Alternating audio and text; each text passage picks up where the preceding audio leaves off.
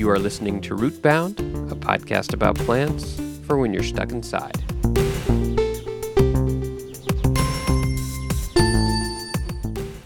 Rootbound is brought to you by soy. It's in everything.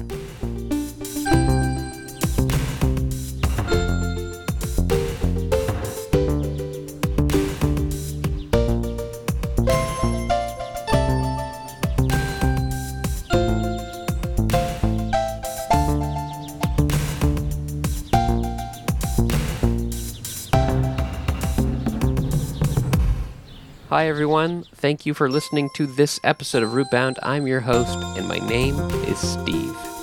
Now, Rootbound is the podcast about plants for when you're stuck inside.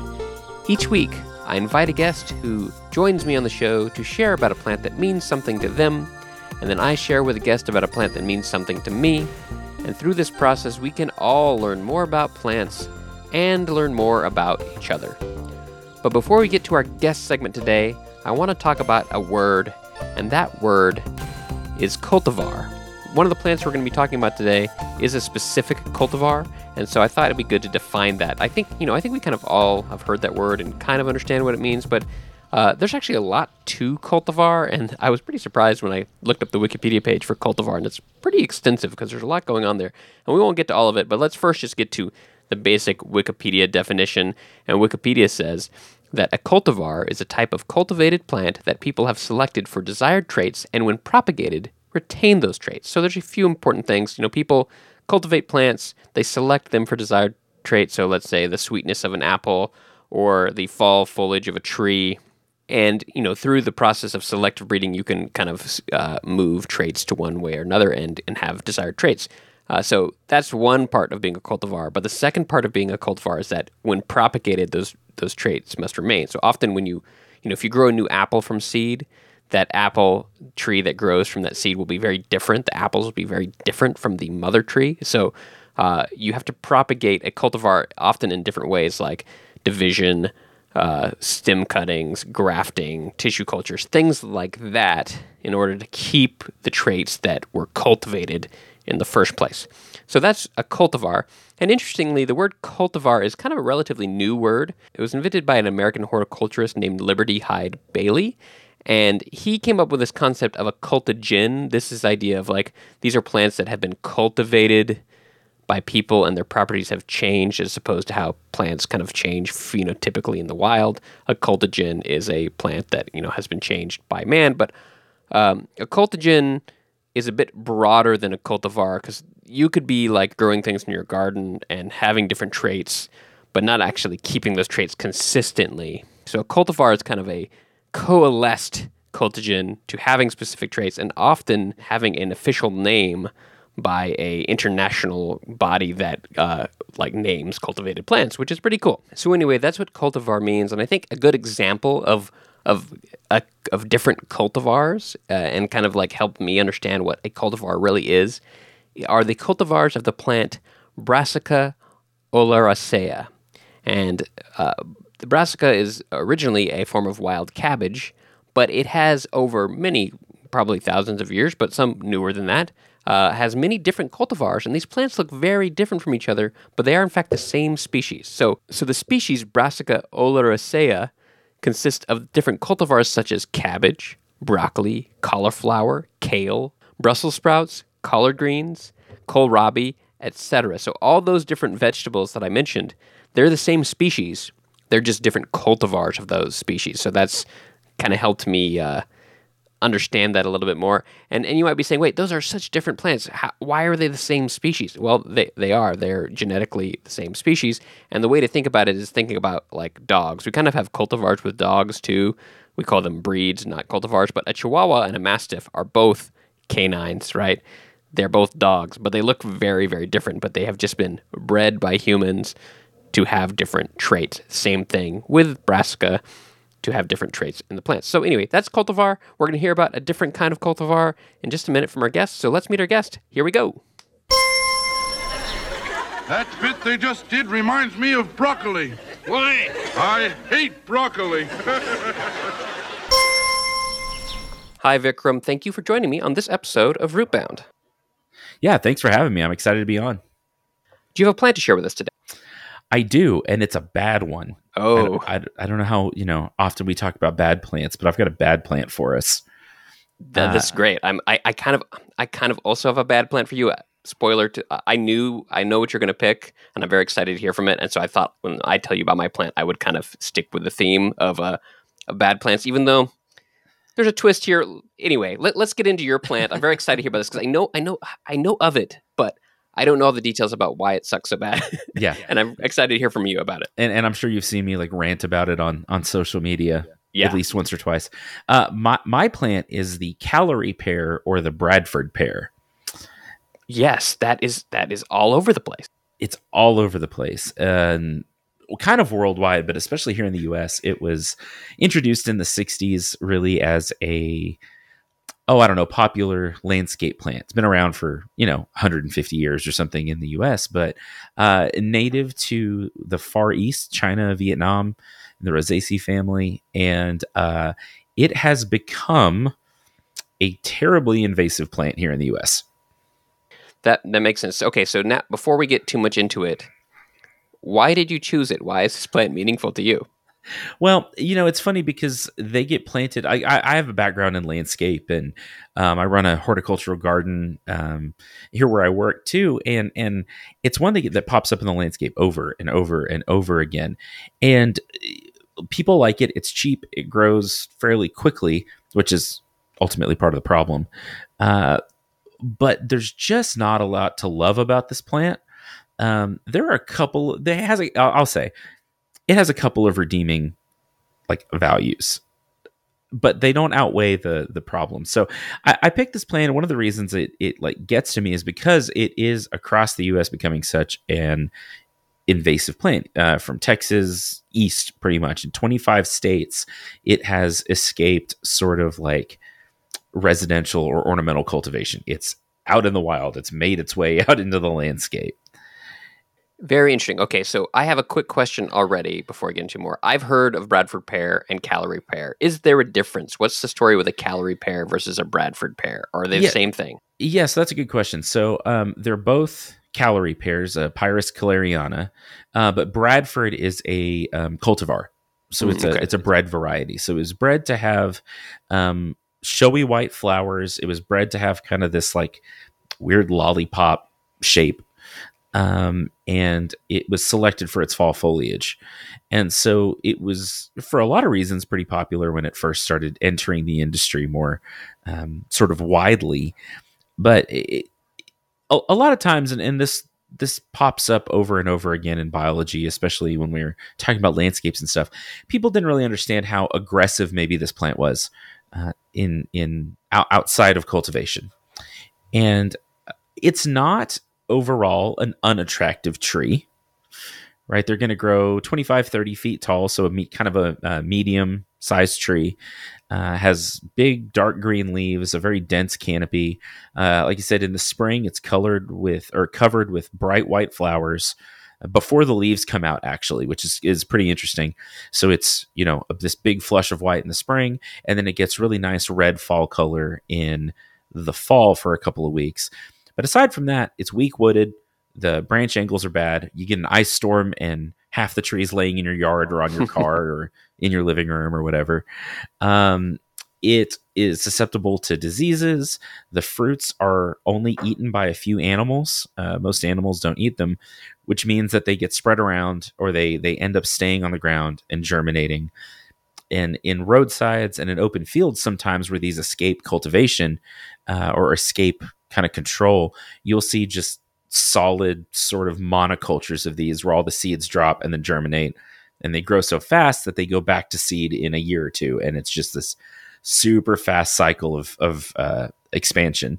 Let's talk about the fruit real quick, because when you hear pear, you're like, oh, that sounds great, a pear, but the fruit is not like what you expect, right? Think of it as a pear that you would shoot out of a slingshot rather than eat. It's like the size of a marble. It's hard. They're bitter.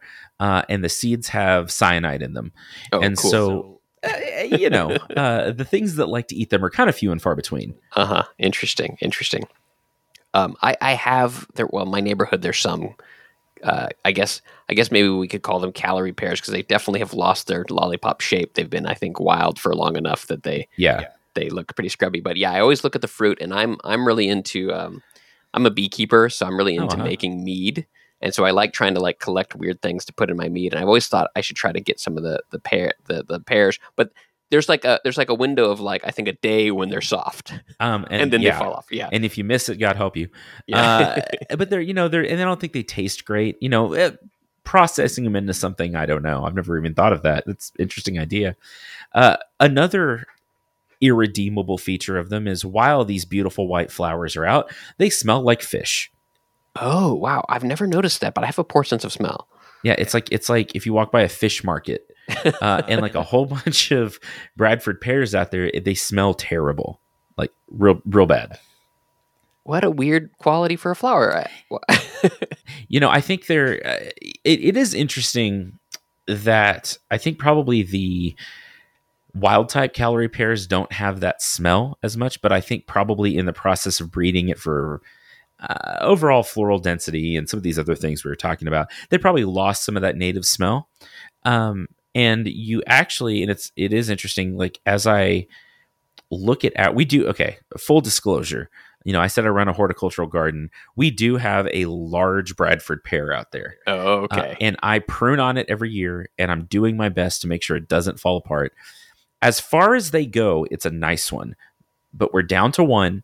And if it got struck by lightning, I wouldn't lose much sleep over it. Right? But it's here, and I'm in West Texas where like every tree is a choice.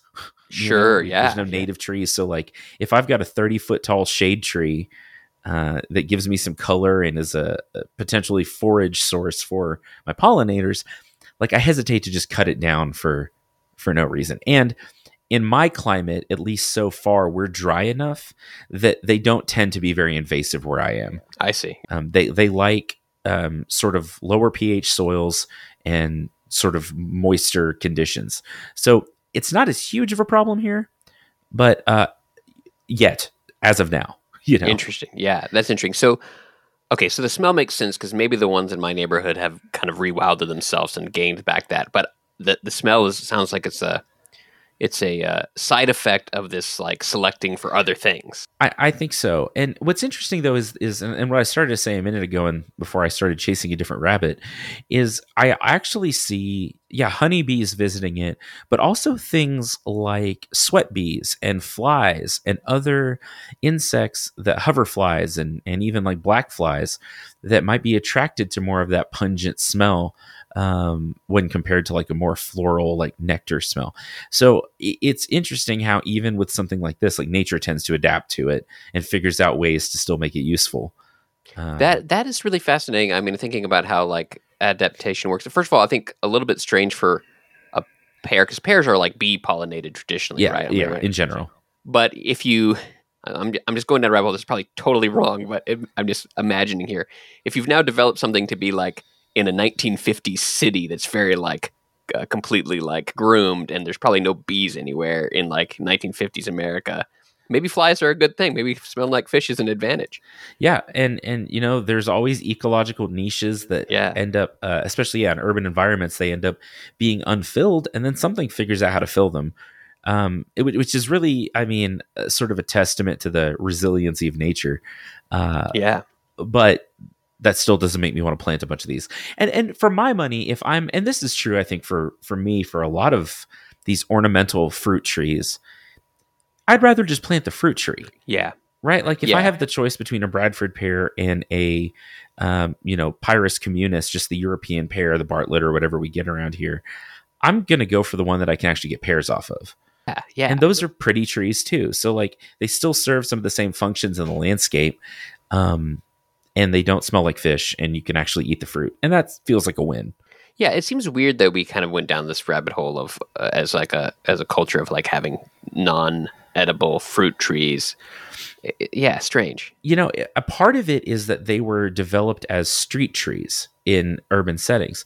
So if you think about it, if you have an urban environment that you have to try to keep clean in some way, fruit trees are messy. Yeah, there's some mulberry trees around here that definitely show that. Yeah, and pear trees put on a lot of fruit, and if in the fall when they're maturing and dropping off the tree, no one's there to either harvest them or pick them up or clean them up, then you end up with rotting fruit on the ground in the middle of cities. So a lot of our ornamental fruit varieties came out of this necessity to try to reduce that, which then reduces pest populations and rodent populations and Yeah. things like that. So there's actually a functional reason why we started developing some of these. It's just that now when we think about like food deserts and the fact that like people need food, I would rather have a fruit tree in a city so someone could go pick that fruit and eat it, And Right. it's interesting to watch the interaction between like urban culture and urban landscapes and plants sort of ebb and flow over time based on the needs of a society. Yeah, super fascinating. Do you have any idea who Bradford was? I don't. Okay, I don't. that's And it's fair. funny because I actually tried to start looking that up a little bit, and I couldn't find a clear answer. A lot of times trees are named after whoever decided to breed it or patent it more than that. But no, I couldn't find a good answer on who Bradford was.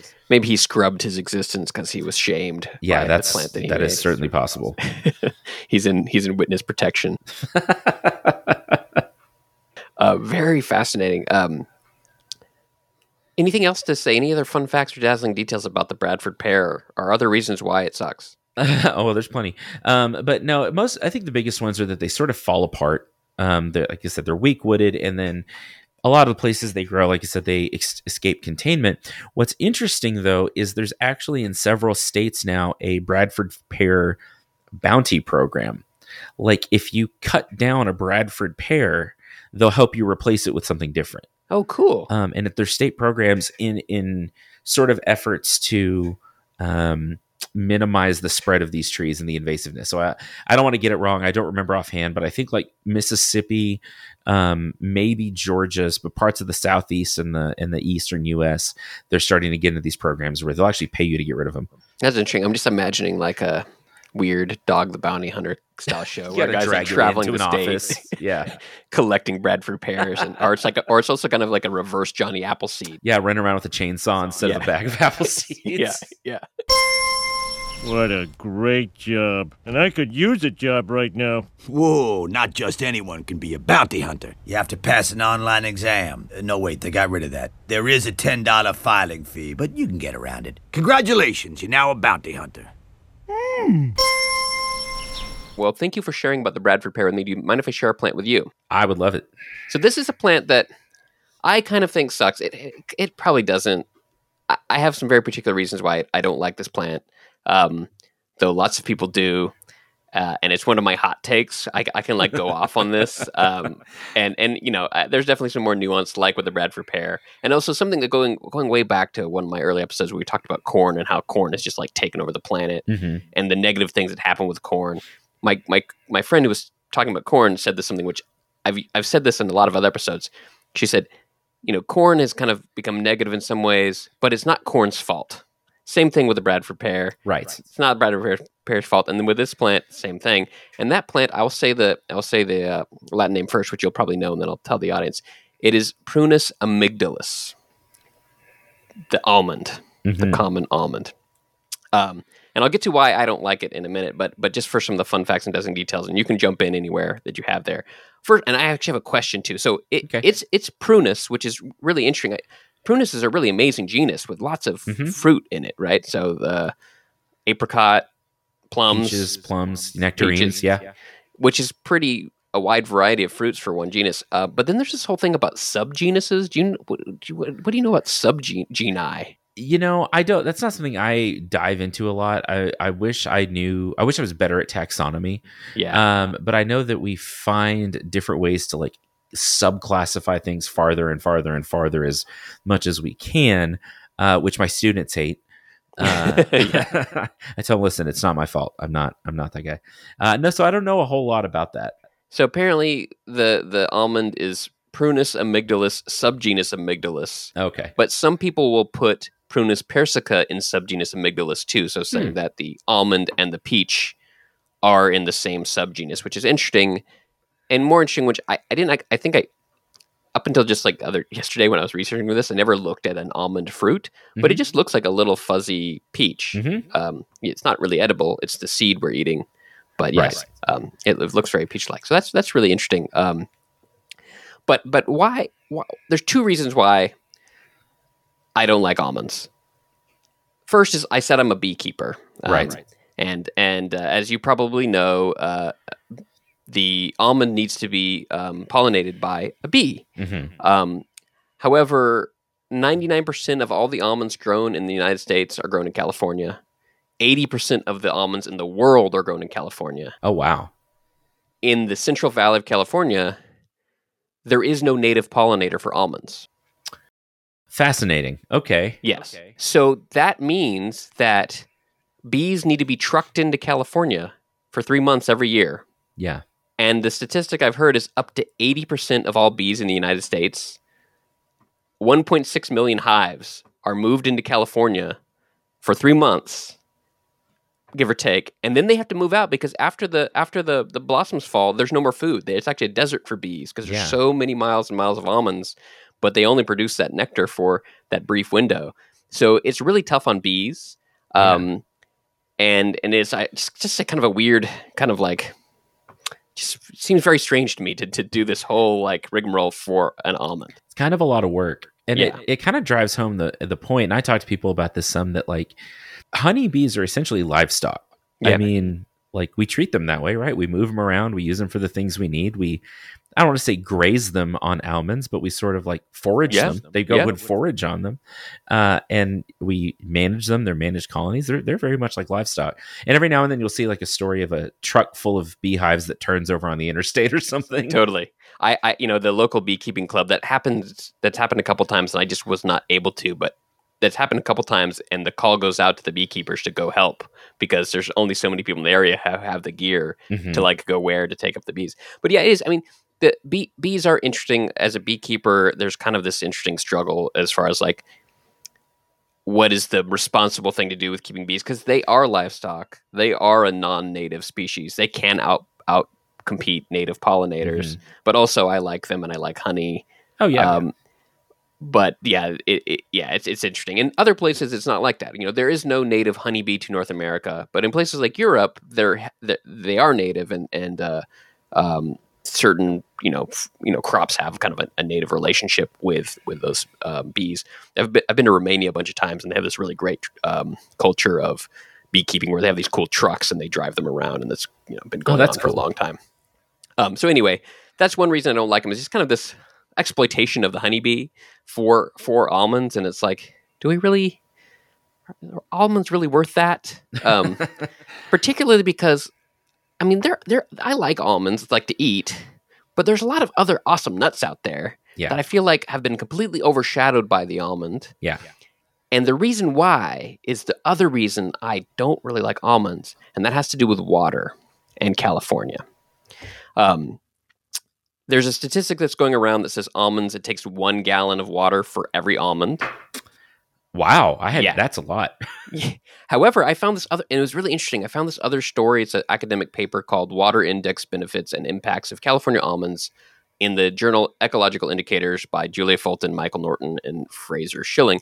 And this is a really interesting article, which I'll link in the show notes. But in their estimation, they said that the water footprint, which I think is a little bit different from like how much it takes to make an almond, is 3.2 gallons per almond. That makes the almond by far the most water-consuming agricultural crop, like far, far beyond. Wow. There's been a little bit of, and there's some cool graphs in this article, which I'll put in the show notes. There's been a lot of kind of like, I feel like the almond industry has been fighting back and trying to show that almonds are like still good, and all they do is compare almonds to beef. And I'm like, okay, yeah, almonds are better than beef. Yeah, and it's not the same. Like, yeah, it's sort of two separate things. Totally, and like, yeah, I mean, I still eat some beef every now and then, trying to cut down because I'm also like an environmentalist. But still, I don't think it's really fair to compare almonds to beef. Right. And when you compare it to any other like agricultural crop, it's like so much more water. And so then that leads to the question of why are we growing this many almonds? And it comes down to water, but it comes down to money. An almond is a really, really great way to convert water to cash. I like that. That's interesting. And I didn't come up with this on my own. Most of this came from I saw a documentary a number of years ago, and shout out to my friends at the Washington, D.C. Environmental Film Festival. But this film was called Water and Power, A California Heist. I forget the director. It's produced by Alex Gibney.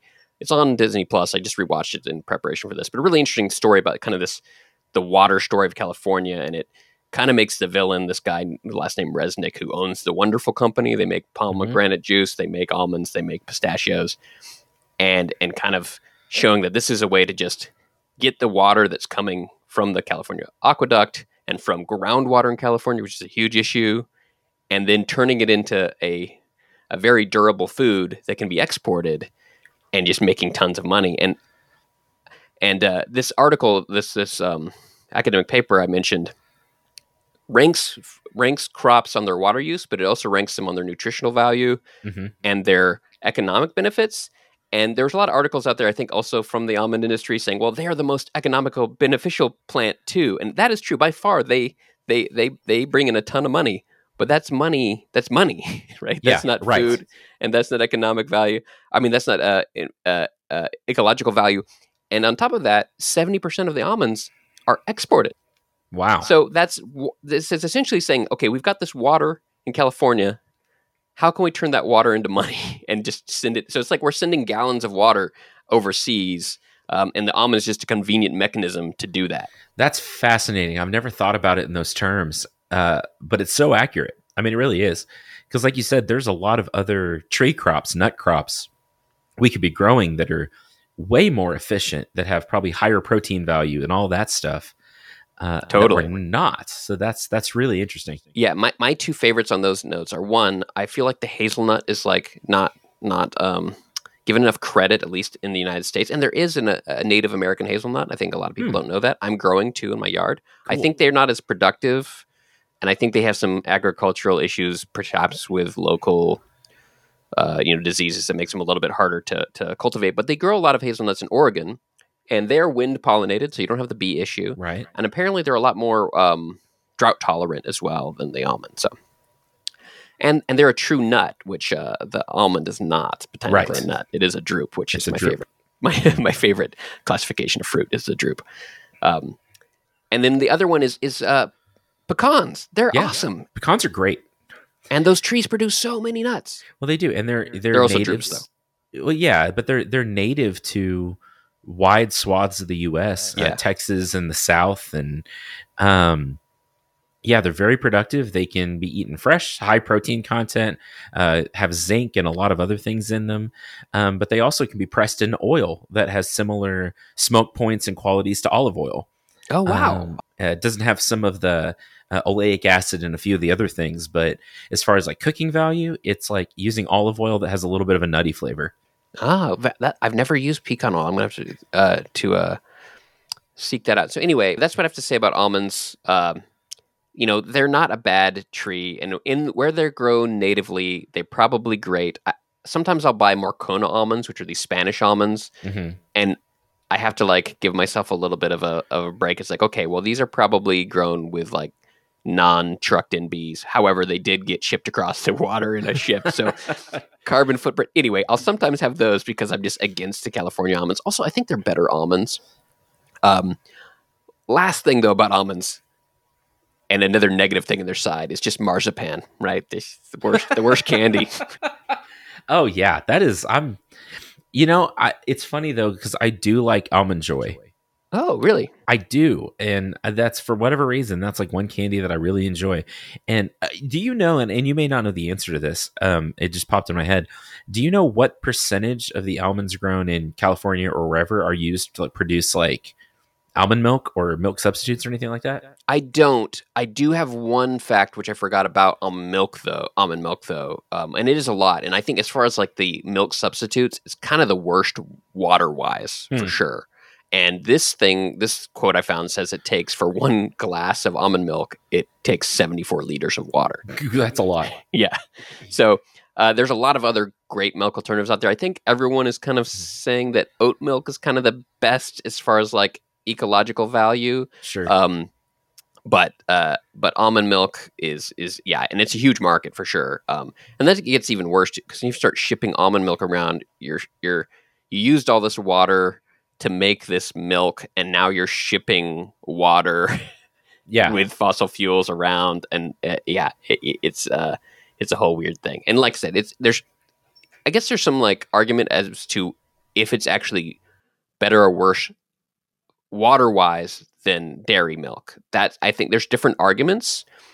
It's definitely better greenhouse gas emissions than dairy. Like dairy is just terrible for greenhouse gas emissions, and almonds are actually pretty good for that because it's a tree and that But when it comes to just water per water, I think I've read both that almonds are worse than milk. Dairy milk and our dairy is worse, but I'm not sure. That's interesting. So anyway, that's almonds. That's my hot take on almonds. Yeah, pretty spicy. It's funny. Just as an aside, I grow peaches. I have peach trees, and if you crack open the pit, the seed looks just like an almond. They look exactly the same. Interesting. So I have a peach tree too. I don't think I've ever like cracked open what's that what's the botanical word for the They call it a stone, or it's the endocarp or whatever. But yeah, if you crack that pit open, it's essentially the shell around the seed, and it looks just like a little almond. But they have I think one of the reasons we use almonds, and they have to be processed a little bit, but like there's alkaloids and things in the pits or in the seeds of peaches and other prunus. So they're like, you can eat a few of them, and some people do roast even peach seeds. Oh, interesting. But you've got to be careful with how much you eat, depending on your sensitivity to some of these toxins and things. I see. And so I guess the almond, and that's probably why there's so many different things in the Prunus genus, is the almond was selectively bred over time probably to have an edible nut. Right. Whereas the peach was selectively bred to have the edible flesh. Very interesting. Yeah, I have to pay attention to that when when the peaches come in on my tree this year, if they do. I had a pretty, last winter, pretty heavy snow kind of took a lot of branches down, and the tree was kind of in recovery mode last year, so I didn't get too many peaches. But yeah, take a look at it. It's interesting because you crack them open, you're like, oh, this just looks like a little almond. Very interesting. You don't have any problem growing peaches out there in West Texas? No, we do. No, we absolutely do. Years that they do well, they do really well. And we have such hot, dry summers. I mean, we water obviously, but that hot summer sun like really saturates and concentrates the sugars in the fruit. So they actually taste really good. Like they're really sweet. That's actually one of the reasons we grow wine grapes up here, is that the summer sun really concentrates those sugars in the berry. And so you don't have to add a whole lot of other things. Like we grow actually, and this is an aside. I'm chasing a rabbit. I'm sorry. I love that. That's part of the podcast for sure. Keep going. Like 85% of the grapes crushed in Texas for wine are grown up here in the West Texas area. Oh, wow. We grow most of the grapes. And the problem is that peaches want to try to wake up like late March, and we'll often get an April freeze. And we may make a crop 6 out of 10 years here because we freeze out a lot. I see. That's interesting. It's definitely the first tree to bloom in my neighborhood is the peach tree. Before we go, I want to give you just a chance to talk about the greenhouse you manage and also about your podcast. Yeah, so I work at Texas Tech University here in Lubbock, Texas, and I manage our teaching and research greenhouse on campus. And so we do undergraduate and graduate courses and labs and research and stuff here. But then we also have 3.5 acres of horticultural garden around the greenhouse that is sort of a public green space, a public garden that we manage also as a teaching garden. Cool. And so I teach half my time. I'm a lecturer, and then I manage the greenhouse and gardens with the other half of my time. So it's all plants all the time in my world. And what part of your time is dedicated to the podcast? You see, if you already used 100%. No, it's funny because like in academia, we use numbers like 100%. They don't mean anything, because then another 20% of the time on top of the 100% goes into like podcasting or whatever.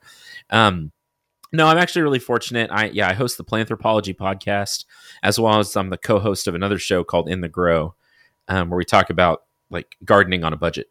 They are actually both part of my job. I have an outreach component to my position, and I have sort of worked my way into having both of these podcasts be part of my job responsibilities. And so I podcast at work. It's kind of fun. But yeah, the Planthropology podcast I've run for 3 years and change, and almost 3.5 years. And I talk to scientists and students and green industry folks and talk about what got them interested in the field, what they do, why they're still interested in it. And then along the way, we talk about sort of our human connection to nature and plants and the planet along the way. Very cool. Well, it is a great podcast. I like to listen to it. So audience, check it out. Well, thank you. Everybody doing it, jumping for joy. Boy, almond joy. Boy, almond joy from Peter Paul. Finest tasting candy of all. Take golden toasted almonds, crisp whole almonds, dipped in smooth milk chocolate to seal in that fresh roasted flavor. Then bring on the coconut, so juicy, so tender, and top it all with real milk chocolate. Boy, almond joy, juicy coconut, real milk chocolate, and golden toasted almonds on every double bar. Peter Paul Almond Joy, indescribably delicious. What a fascinating and thought-provoking conversation we had with Dr. Vikram Baliga about the Bradford pear and the almond. And after talking with Vikram, I went down a rabbit hole about the Bradford pear, mostly because I wanted to figure out who Bradford was, which I did figure out based on an article from the New York Times, which was published in 1964 with the title, Bradford Pear Has Many Assets. New Ornamental Fruit Offers Sturdy Form and Early Bloom. And this is a pretty interesting article that is kind of touting the qualities of the Bradford pear. But in the article, it mentions that the Bradford pear was named after one F.C., which I believe stands for Frederick Charles Bradford, who was the former horticulturist in charge of the Glendale USDA Plant Introduction Station, which is a place where the USDA would cultivate plants from around the world for introduction to the U.S., and that's what happened with the Bradford pear. And F.C. Bradford, even though he wasn't specifically responsible for the Bradford pear, was the former and late horticulturist of that station where the original Bradford pear was cultivated. So that's who Bradford was. That's pretty cool. This article is pretty interesting. It says lots of interesting things about the Bradford pear, and here's one little sentence that that stood out to me, particularly with what we know now about the Bradford pear. It says, the abundant fruits are the size of marbles, russet in color. The fruits are considered a reasonable, attractive asset after the leaves have fallen. If not eaten by birds or squirrels, the miniature pears gradually dry up and disappear. There is none of the objectionable littering common with other fruiting trees. So, as Vikram said, this quality in a urban area to not have fruit everywhere is one of the reasons why it was desirable. But this line about how the miniature pears gradually dry up and disappear is a little bit dubious. I think those seeds were not disappearing, but perhaps getting into the environment. But as I went further down my rabbit hole about the Bradford pear, I found another amazing article, this one published in 2017 in Arnoldia, which is the magazine of the Arnold Arboretum at Harvard. And this article is by Teresa M. Cully, and this is called The Rise and Fall of the Ornamental Callery Pear Tree. And this is just an entire article all about how the Callery pear came to the United States, how it became introduced as this ornamental tree, and its fall from grace. And the one thing that I think we didn't talk about, which I found super fascinating, is how it started to spread in the wild. And I think this was a kind of unintended consequence. So the original Bradford pear is self-infertile. So if there are multiple Bradford pears in a neighborhood, you will not get fruit that is fertile. And that means that it's not going to spread into the wild, which is great. However, the popularity of the Bradford pear led to other cultivars of the Callery pear to be developed for slightly different characteristics. And because of that, there were now different cultivars in the same areas, and even though individual cultivars were not self-fertile, if they were planted near a different cultivar, now they were fertile. and they could produce seeds that created new trees. And that popularity of the original Bradford pear, which led to the popularity of other cultivars, led to the situation where we have fertile trees in neighborhoods that are spreading this pear into the wild. So I thought that was very interesting. It's that story of unintended consequences, and I think that's something that, humans have to struggle with, with plants, but also lots of other things. And I think it's our challenge as humanity to try to be as careful as possible with how we deal with things like this, with how we intervene in nature because of those unintended consequences. I don't think that would have ever been predicted when the original Bradford pear was created. This pear couldn't spread in the wild because it was self-infertile, but of course it became so popular. Then it led to the circumstances where it could spread in the wild, and now it's all over the park in my neighborhood. So a really interesting story, and I want to thank Vikram for sharing it with me, and I'm going to link all the stuff I mentioned in the show notes, and that's our show for today. Thanks for listening. My guest on this episode of Rootbound was Dr. Vikram Baliga. Vikram is a lecturer of horticulture, greenhouse and horticultural gardens manager, and the host of the Planthropology podcast. Find it wherever you get your podcasts. If you like Rootbound and you want to help it keep going, you can find out ways to support the show at rootboundpodcast.com/support. Rootbound is hosted by the anti-almond, Steve Ellington. Music by Christian Kriegescota. Fake ads by David Lonnie.